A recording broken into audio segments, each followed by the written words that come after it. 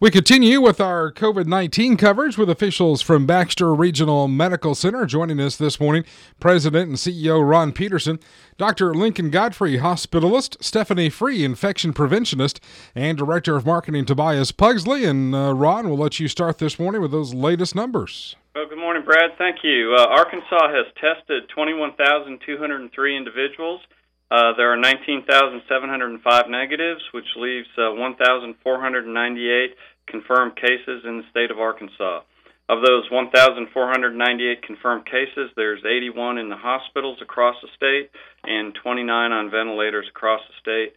And we're up to, unfortunately, 32 deaths in the state of Arkansas from COVID. In Baxter County, the Arkansas Department of Health website is still showing 139 that have been tested, 135 negatives, and so 4 positives in the county. And as a system, Baxter Regional has tested 72. We have 69 negatives, and we still have 3 tests that are outstanding, so no positives as a system or as a hospital. Okay. Dr. Godfrey, let's get your thoughts from a physician's standpoint on COVID-19, and when do you think this might peak in Baxter County? Yeah, so I don't have access to really anything that you probably don't have access to. Most of the models now look like it's the very end of April. So between April 28th and April 30th on the 3 models that I've looked at. It's kind of one of the problems with flattening the curve is the more you flatten the curve, the further you push out the peak date.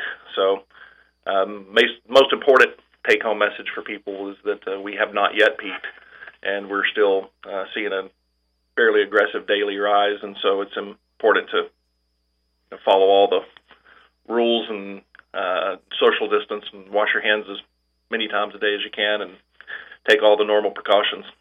Dr. Godfrey, as a hospitalist, in the event of a COVID-19 surge locally, of course, you'd be in charge of these potential patients in the hospital. How are you and your staff prepared to handle this if there is a surge? Yeah, so we had a meeting Sunday morning, of all things, maybe 2.5 weeks ago, where we got administrators and pulmonologists and ER docs and hospitalists together to kind of come up with a plan. Had a representative from our pharmacy and therapeutics committee there to kind of decide who we admit and who we treat and where we put them and what our strategy is if we have 5 or 6 and what our strategy is if we have 45 or 6. And so all of those measures are in place, including the little opportunity we took to partner with a local durable medical equipment company and send people home from the ER with oxygen if they previously didn't have oxygen, and the only reason they would need to be hospitalized is to have 2 liters of oxygen. Those people will thrive better at home quarantining, and they're not consuming healthcare protective equipment and everything else if they're at home doing it, and most people would rather be at home getting well than be in the hospital getting well. So we have a multi-step plan to take care of folks.